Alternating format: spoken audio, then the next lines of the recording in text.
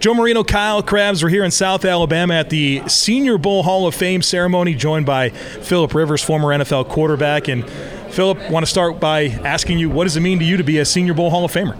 Well, I think, it's an awesome honor, certainly thankful. I think more than anything, it makes you reflect a little bit. You know, I went to the Alabama Hall of Fame earlier this year, and you go, wow, holy smokes, what are we talking about, Hall of Fames, you know. But Senior Bowl makes you think back, to kind of where it all started in terms of the NFL. You know, that week was such a big week for me. The Chargers were coaching the team that week that I was on, you know, on the South team. And so that had a lot to do with me ending up in San Diego. And then you look at the class that we're going in with. I played against all these guys. You know, some of them are still playing at a high level, but played against all these guys. It's a heck of a group.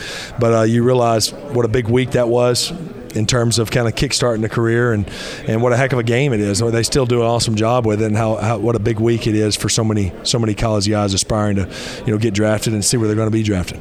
So what was your draft process like, having spent all that time with the Chargers staff? Did you have a pretty good indication, or was it still going through the process and a lot of guessing? I felt like when I left that week in 04, there, January of 04, February 04, right in there when it was, I felt like the Chargers were a realistic possibility.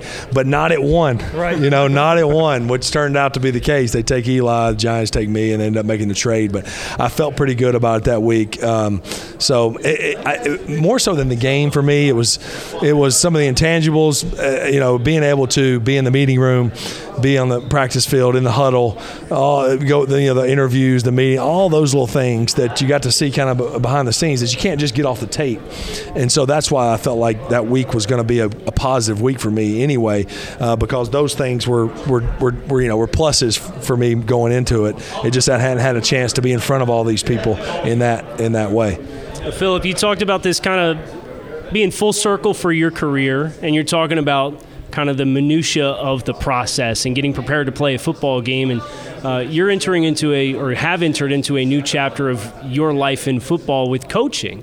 And I'm just curious how your perspective may or may not have changed about the game now that you're on that side of things and having to communicate to a younger generation of kids. Yeah, it's been an awesome transition, but it's one that I think it brings a unique challenge, as you mentioned, each and every day, and I love that part of it. You never want to get to I was told by a coach the three most dangerous words are, I got it, you know, where you just feel like I got it. You know, and so there's a lot of the football that I know that I wasn't worried about, you know, the X's and O's and how to scheme up something to work in a high school football game, and not to diminish the great coaches and the caliber of talent we play against, but I wasn't worried about the X's and O's. There's still some things we can improve on there, but it was the other stuff that you just didn't know. And then you mentioned the communicating, and I've always seen it as a player of how I seen it, not just as a player, but here's how I see it.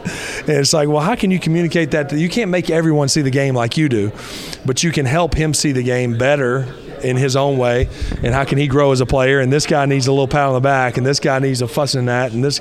So it's been a challenge, but it's been a heck of a lot of fun, and I've enjoyed the heck out of year one. Going into year two, we got a chance to be pretty good, and it's a good group of young men, and we want to coach the whole young man. That's our biggest thing. Is, you know, most of these guys at any school, there's the ones that are going to have the big 5-star recruits, and maybe we will one day, but for most of the guys on a high school football team, they're done. They're done after high school football. So we're missing the boat if we're not trying to help them be better men for having been in the football program. If it's just to try to win a game, then we're really doing them a disservice. So that's kind of where we are as a program. Coach the whole young man, and then you got a chance to play college football. You desire to play. Let's go. We can do that part too. That part's the easy part. But we want to have foundational purpose and focus so they can be better young men for having played in the program. I'd love to hear from your perspective now that you have that weight on you as somebody who is coaching and mentoring. Then you look back on what your career was like as a player. Any influences that you had when you were in their shoes that helped give you the perspective you needed to get into the frame of mind that you were in last year? Yeah, well, so my dad was my favorite coach of all time. He was my high school coach, and he coached in high school for 30 years. So I do a lot of the things that he did naturally. But then I think about some of my coaches over the years, and there's so many great ones. Most recently, I think of Frank Reich. I think of Gus Bradley, who's a D coordinator now with the Colts, was also with the Chargers. I think of Norv Turner and the stretch we had together was awesome.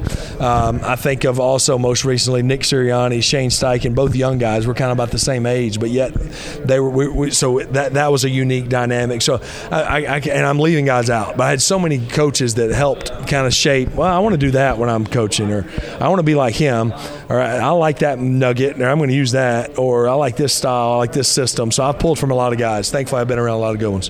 Phil, I had a question for you about throwing mechanics for quarterbacks. And Kyle and I, we evaluate college prospects for the NFL. And you had a very unique throwing motion. And so my question for you is, what can you tell us about throwing mechanics and quarterbacks?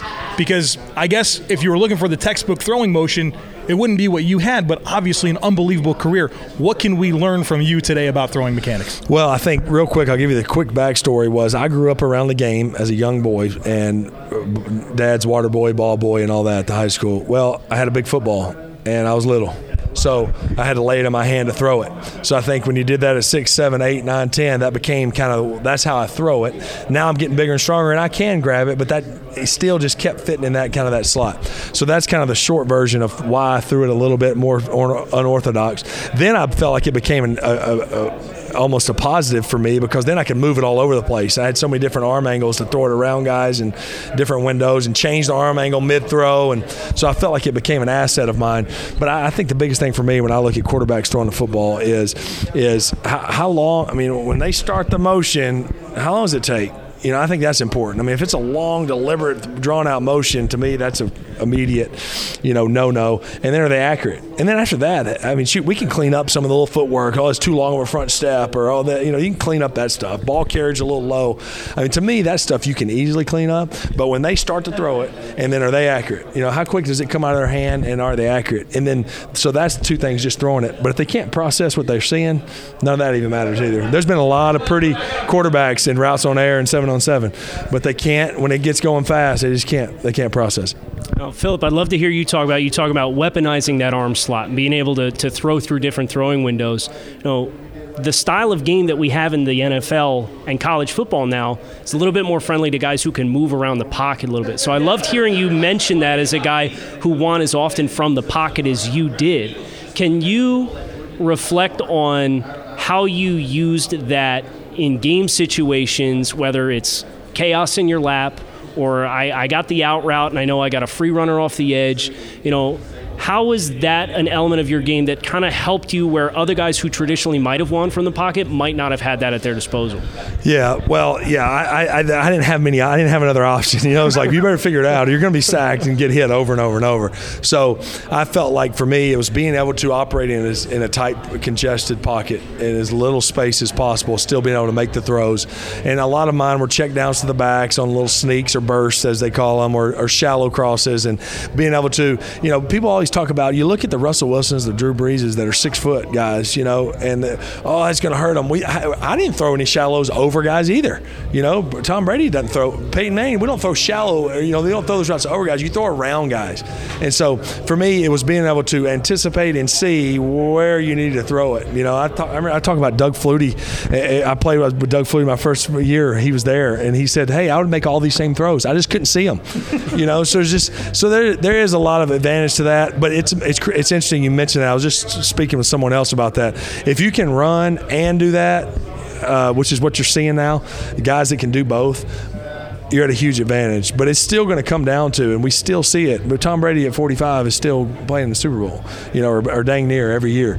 And because it comes down to 3rd and 8, and here comes the pressure, and it's going to be tight man coverage, and who can make the throw. I mean, it's still going to come down to that. Yes, these escapes and throwing these bombs and running for 20, those are huge. They help you big time. It's all. I'd love to be able to run fast like that, but it still comes down to, can you do that? Because if you can't do that, the other stuff just can't stand the test of time. Philip Rivers, really appreciate your time with Kyle Crabbs, Joe Marino, the Draft Network here in South Alabama at the Senior Bowl Hall of Fame induction. Appreciate it. Thank you.